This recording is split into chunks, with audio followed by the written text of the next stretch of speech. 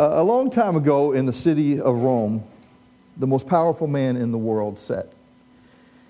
He was devoted to building his kingdom, and the world had never seen anything like it. It stretched north all the way to England, south all the way to Africa, and east all the way to Asia. He literally ruled the world. He ruled the nations, and he ruled the rulers of nations. They all bowed down to him. He was the King of Kings, the most powerful man who had ever lived, and he was devoted to deepening his power. His army was so strong that it literally went unchallenged. And the world was living in what would become known as the Pax Romana, the peace of Rome. And it wasn't that everybody wanted to be ruled by Rome, it was just they could do nothing about it. Nobody was a threat to it. It was his power, it was his glory, it was his crown. He was called Caesar Augustus. And still to this day we talk about an august person, someone whose stature is glorious. We have a month of the year named after him. By the end of his life, people literally worshiped this guy. They bowed down and they worshiped Caesar Augustus. Ever have that happen to you? Ever come into work, go to your cubicle or your office, and you just have co-workers come down and bow down and just say, "Not worthy, not worthy." Well, they did that to Caesar. He reigned 2,000 years ago, and his reign, as great as it was in that day, 2 millennia later, a whole continent and an ocean away from Rome, producers in a town called Hollywood still make movies and television shows about his kingdom, his power, and his glory. Everywhere he looked, that's what he could say. And he was right. Now, it was a bloody kingdom. It was a brutal power. It was a self-worshiping glory, but it was very impressive. And then, interestingly enough, one day we're told by the writer of Luke's gospel that one day Caesar had an idea. And it came to pass in those days that there went out a decree from Caesar Augustus that all the world should be taxed. All the world. Now, Caesar at that time was approximately 60 years old, and perhaps no human being before or after him has held power so dominant. And one day, Caesar says to himself, I want everybody to know how large my kingdom is, and I want more money to extend my power and my glory. So he lifts a finger and he says a word, and the whole world scrambles, each to his own village, to obey the word of one man. And Luke says, hold on to your seats because something interesting is happening. New Testament scholar Tom Wright puts it like this. He says, this man, this king, this absolute monarch lifts his finger in Rome, and 1,500 miles away in an obscure province, a poverty-stricken couple undertakes a hazardous journey, all at the whim of a king. Only notice this. A child is born in an obscure little town that Caesar has never happened upon. But it happens to be mentioned in an ancient prophecy about the coming of the Messiah. Out of you, Bethlehem, will come a ruler who will be the shepherd of my people. Caesar lifts a finger and says a word, and a little baby is born in a little town called Bethlehem. And the question of the hour is, what king is really at work here? I mean, whose will is really being done? And whose kingdom is it really? It turns out that the story of the world is really just the tale of two cities. Rome is one of them. It's got kingdom and power and glory, very impressive. We see that kind of kingdom around us every day of our lives. People are engaged in this insane scramble to acquire kingdoms and power and wealth and glory. And then there's this other little kingdom, this kingdom called Bethlehem. And the money and the wealth and the status and the palaces and all that, they're over in Rome. All that's in Bethlehem is stable and mangers and donkeys and shepherds. But here is good news on this Advent Sunday. The angels were not singing in Rome. they were singing in Bethlehem. Caesar thought that his throne was secure in Rome, as secure as it could possibly be. And I suppose from a human perspective, he was right. But what he didn't know was that there was a real kingdom coming to this earth in a little town. You know, we have this kingdom problem. We do, me included. We think that life is about my kingdom and my power and my glory. One of the best commentaries about this is a little book on political science theories. It's by a theologian named Dr. Seuss. It's called Yertle the Turtle. You ever heard of it? It's a story about a little pond of turtles who were ruled, or so he thinks, by a king turtle named Yertle. And one day, Yertle the turtle decides that his kingdom needs extending. He says, I am king of all I see, but I don't see enough. That's the trouble with me. So he began to stack turtles up to be his throne. And this little king lifts his finger, and a whole pond of turtles scramble to obey, dozens and then hundreds of them.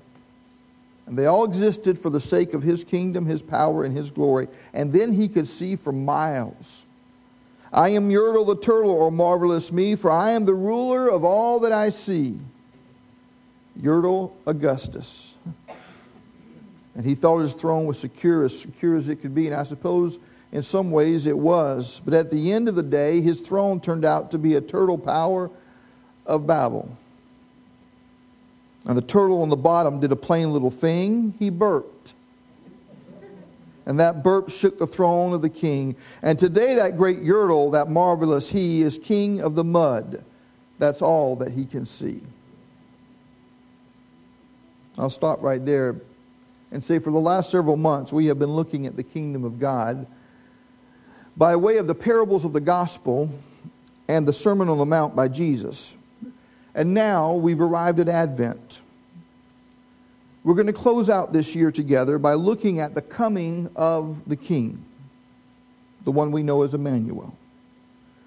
We're going to look at the significance of this season, but we're going to do something interesting. We're going to use the words of Jesus himself as found at the end of his most famous prayer, the prayer he taught to his disciples, the Lord's Prayer. All of you probably know it. The way that it ends is this way. For yours is the kingdom and the power and the glory forever. Amen. Now what's interesting about this passage, some of you know this, is that in some translations in Scripture, this is actually a footnote. It's not even in some of the ancient manuscripts. But these words were used, friends. They were the practice of the church within the first century of Jesus. And almost certainly his prayer ended with these words, or words very much like them, because we have a problem. And this verse points out primarily what our problem is. It's a threefold problem. We have a kingdom problem, we have a power problem, and we have a glory problem. Today, we're going to look at just the kingdom problem. You know, the truth be told is I want to build a little kingdom. I may not talk about it. I may not share it a lot with my family or my friends. But I would love to have a little kingdom under my control. The truth is we all want life to be about us. We want to be in charge.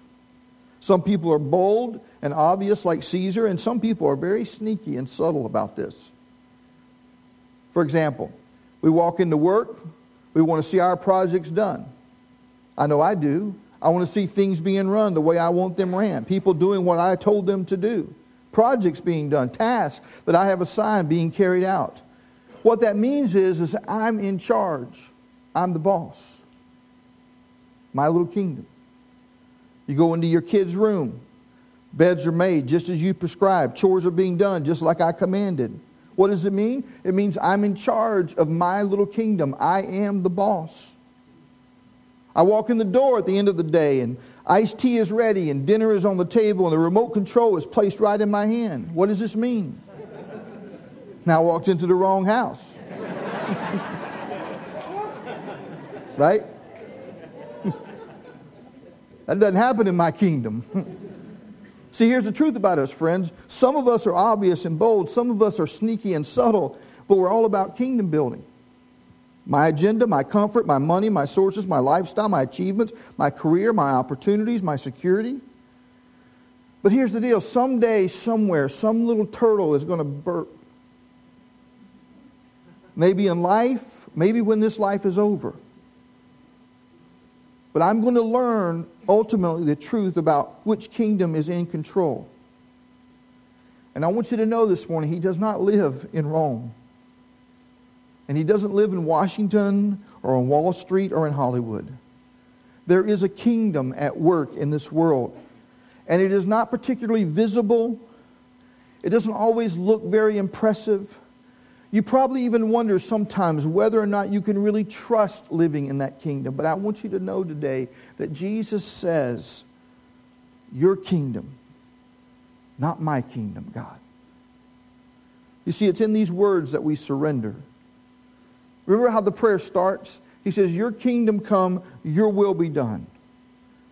What he's saying is we pray, God, may I give up the folly of trying to construct a life without you and without your agenda. And we say, God, will you use me and will you allow me to give and serve? And God, every time I forget that truth, I'll come back and I'll bend my knee and I'll repent and I'll say, God, your kingdom come, your will be done. So the question of the day in this Christmas really is the question of this season. Is where are you trying to construct your own little kingdom? Where have you been trying to build up a little throne? Have you got any fears that are kind of gripping you that just won't let you release them so that you can go on and let His kingdom come in your life? I wonder how the world would have been different. Isn't it amazing? I wonder if Caesar would have found some way, just if he'd have found some way to get to Bethlehem, maybe even just in his heart, and if he would just knelt down at the floor of the manger and surrendered to Jesus. Someone sent this to me recently. It said, God is in charge. He uses all the cacophony of human frenzy. He laughs at our plans, silently, unobtrusively, unseen, unheard. He works out purposes that shake and rattle and roll and turn our world upside down and inside out. We build our little kingdoms and call other people to come and look at them and see them and go, wow.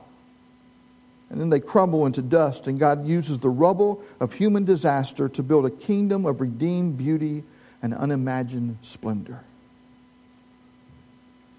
I'll tell you how in charge God is. He is so in charge that He can use evil kings, and He can use evil kings who don't even know that they're being used.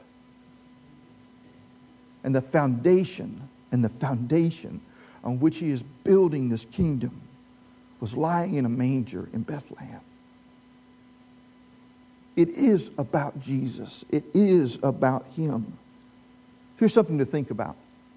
Oftentimes we get to this time of the season and we'll hear people say, and there's nothing wrong with this, but we'll hear people say, how are you going to do Christmas this year? What they usually want to know is, which family are you going to, which one you're going to have to be with the most, that kind of stuff. What I want you to know this year is that Christmas has already been done. You do not have to worry about doing Christmas. His kingdom has already slipped into this world, and the very best part of it is that this peace and this glory and this jaw-droppingly unforeseeable idea that made the angels sing from wonder and awe is that God Himself would sneak down to earth and wrap Himself in human frailty and weakness. So this morning, this message and this series that we're starting is not about us. It's not about a challenge to do anything, say anything, sing anything, give anything, sign up for anything. It's not about us. There came a decree from Caesar. And I want you to know that God was up to something when Caesar acted. God was up to something when the angels started singing. God was up to something that made, the wise men seek. God was up to something when the shepherds began to shake. God was up to something when Mary and Joseph embarked on that journey. And all we're going to do in these next few moments here before we leave is we're going to figure out what was the best part of God sneaking down to earth.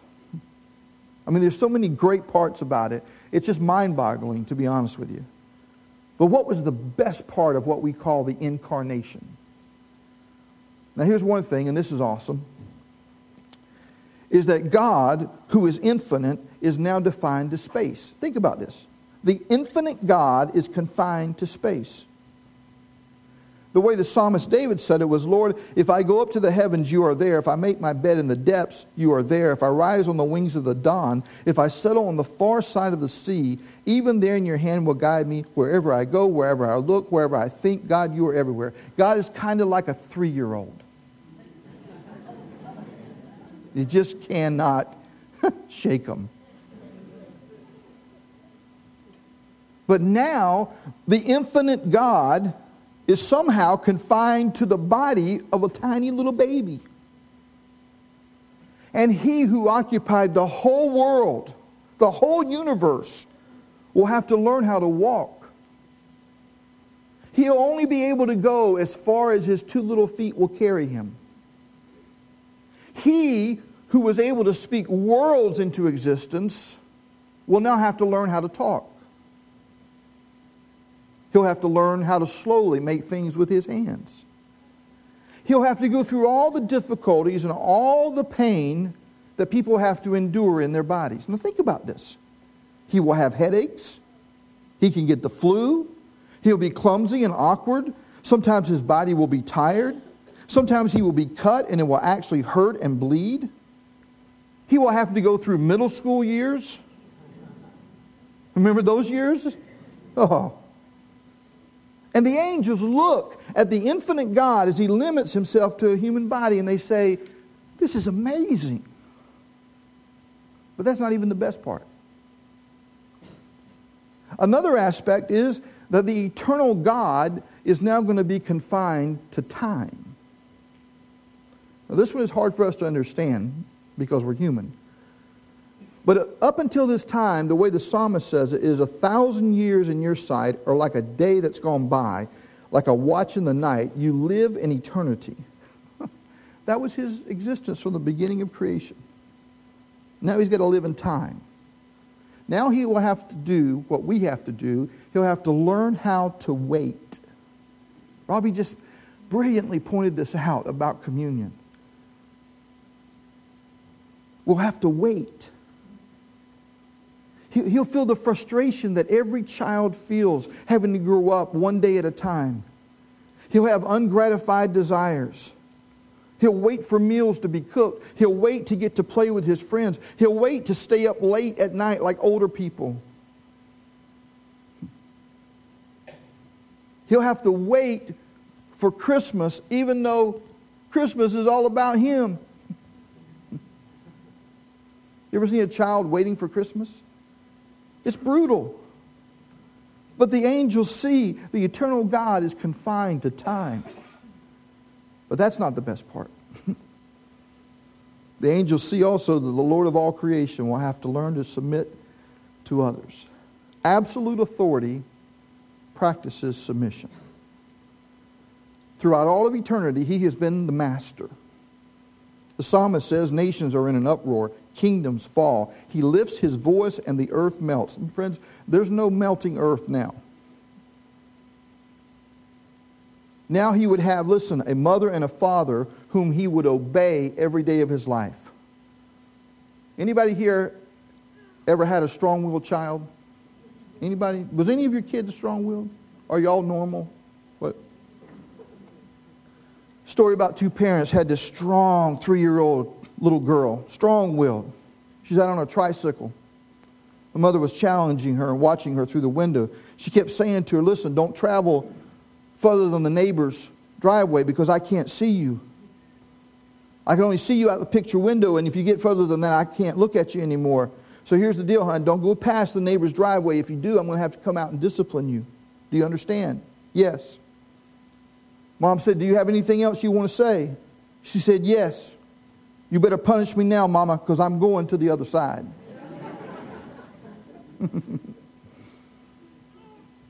Imagine being Jesus' mom and dad. He has known ultimate authority through all eternity. Now he submits. Now they tell him when to go to bed, when he gets up, what he can do, what he can't do. He'll have to submit to others. The king of the universe will have to work in a carpenter shop helping his dad pound nails. You know, we get all amped up in this country about career paths and organizational charts. Think about this one. The master of the universe becomes a carpenter's assistant. Friends, that's a demotion.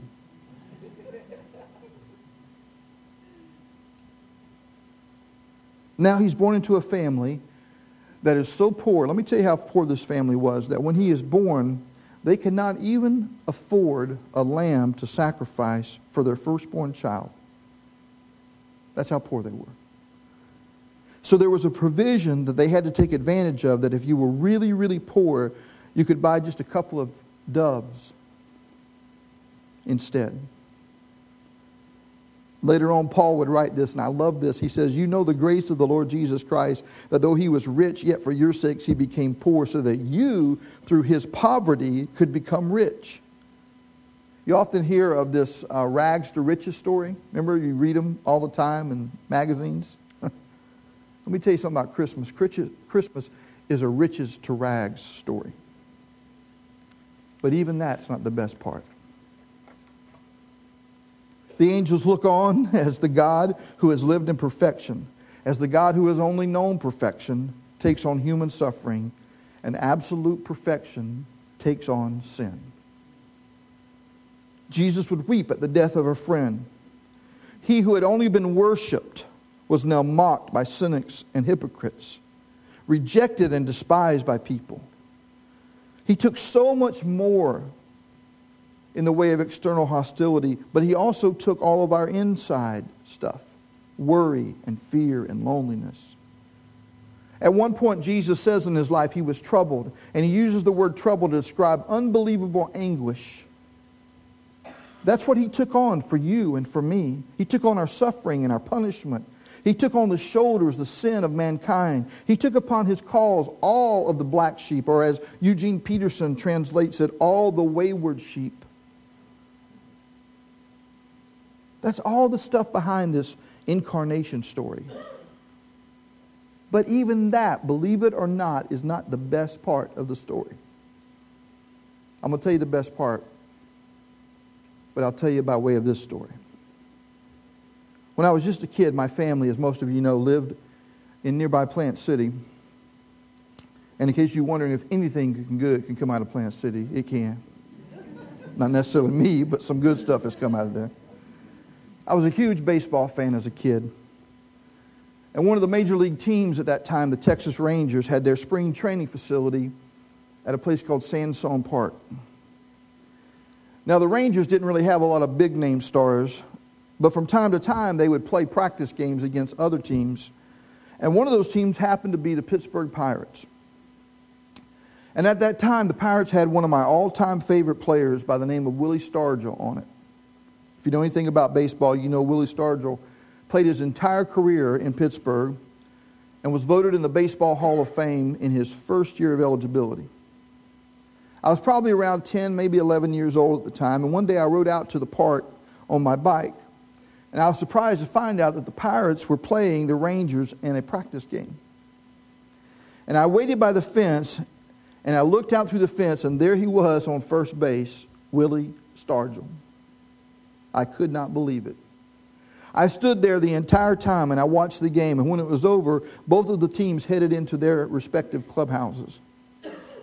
And I knew I had to act fast, so I rode over to the clubhouse and I hung outside, and I was just hoping and waiting that Willie Stargell would walk out so I could meet him, maybe even get an autograph.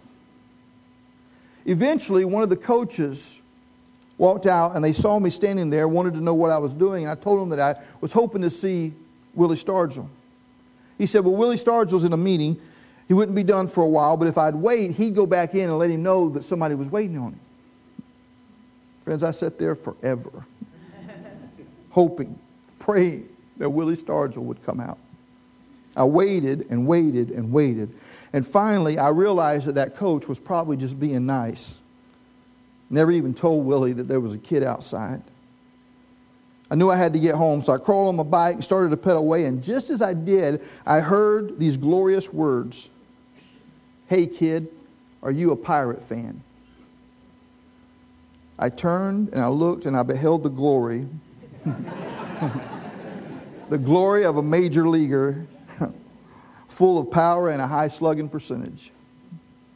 It was Willie Stargell. He had left the clubhouse meeting for me. He said, "I'm sorry it took me so long."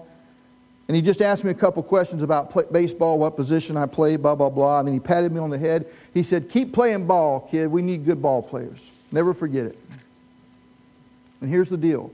All the way home, all I could think of was, Willie Stargell came out of the clubhouse for me. Didn't have to, but he did something just for me. If you do not understand anything about Christmas other than this, I want you to know that the Word became flesh, and the eternal became time, and the infinite restricted himself to a body, and omnipotence became weakness, and perfection became sin. But here's the best part. Jesus came for you. Listen to me. He left the clubhouse for you one day. Maybe you know him right now. Maybe you're in a personal relationship with him right now. Maybe things are all jacked up in your life and you don't understand anything about spirituality and which way you're even headed. It does not matter. He came for you. God is at work in this kingdom, and things may not be going your way. Or things may be going your way. You may be Yertle Augustus. You could be way up here, or you could be the bottom little turtle at the end of the stack. It doesn't really matter, because one day there went out a decree. And out of Bethlehem came a Savior. And we beheld His glory, not Caesar's glory, not somebody sitting on a throne far away, not a bloody, uncertain peace, the glory of the only begotten Son of the Father, full of grace and truth. In Dallas Willard's book, The Divine Conspiracy, there's a paraphrase of this prayer that we call the Lord's Prayer. His translation of the last part of this prayer says, "Because you are the one in charge, you have all the power, and the glory too is all yours forever," which is exactly the way we want it. And Dallas writes, he says, just the way we want it is not a bad paraphrase for amen. He says what is needed at the end of this great prayer is the ringing affirmation of the goodness of God in God's world. And if your nerves can take it, you might occasionally try whooping and hollering at the end of it. I'm sure God won't mind, he says. Most of you know I grew up in a Pentecostal environment, so it is not hard for me to imagine at all what it would be like if people started hooping and hollering. A little harder to imagine now, but I'll tell you something, friends. During the Christmas season, we have to do something to get these words off of spiritual autopilot. We have to find some way to express these words and thoughts anew. We have to use our minds and our bodies and the arts and the music and every gift that God has given us so that we can express this transforming prayer. It is His kingdom and His power and His glory. I love the opening line. It says, "Our Father who is all around us, hallowed be your name. May your name be treasured." And you think about this. One day it will be. You know, the Bible has a lot to say about this name. Luke tells us that the life of a man named Jesus was ended just as it began, by a decree from Caesar. You know, the end of his life, it was crucify him, crucify him. Now you understand, Caesar didn't make that decree personally. It was made by one of his lower level bureaucrats, but it was done in his name by Caesar's soldiers to protect Caesar's glory, to protect his kingdom. Also that his rival, Jesus, could be killed.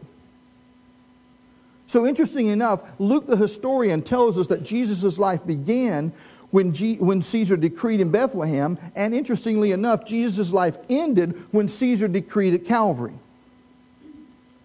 But again, who's really doing the decreeing? Paul later on says it was another king that chose, and this was Jesus. He says that Jesus, being in his very nature God, humbled himself and was born in Bethlehem, and he walked this earth, the most glorious human life that has ever lived on this planet, and became obedient to death, even death on a cross. But that is not the end, because then it says, therefore, God exalted him to the highest place and gave him a name that is above every name. The name that one day, according to Matthew's gospel, will be hallowed. For at the name of Jesus, every knee will bow and every tongue will confess in heaven and on earth and under the earth. And let me ask you, how much territory does that cover, friends? In heaven and on earth and under the earth. You know, in our day, his name is not hallowed very much anymore. We ignore it. We curse one another with it. We use it to profane. But one day the king will lift his finger. Listen. And a whole lot of thrones that seem real secure. A whole lot of turtles who seem like they have control of everything are going to hit the mud. I want you to picture this scene with this. All humanity, every creature who has ever lived, from Adam until the very end of time, Scripture says is going to bow down in acknowledgement of his kingdom, his power, and his glory. You think about that. Listen, even if this is metaphorical, think about it. Every president who has ever lived, every CEO who has led every company in this world, every movie star who has ever graced a magazine cover, every billionaire that has ever had a fabulous fortune will be on bended knee. People we know and we read about who now sit on the thrones in our day, whether their current beliefs now line up with Christ or not, whether they're followers of Jesus or not, will bow. Oprah will bow. LeBron James will bow. Bill Gates and Barack Obama and Hillary Clinton and yes, Donald Trump will bow.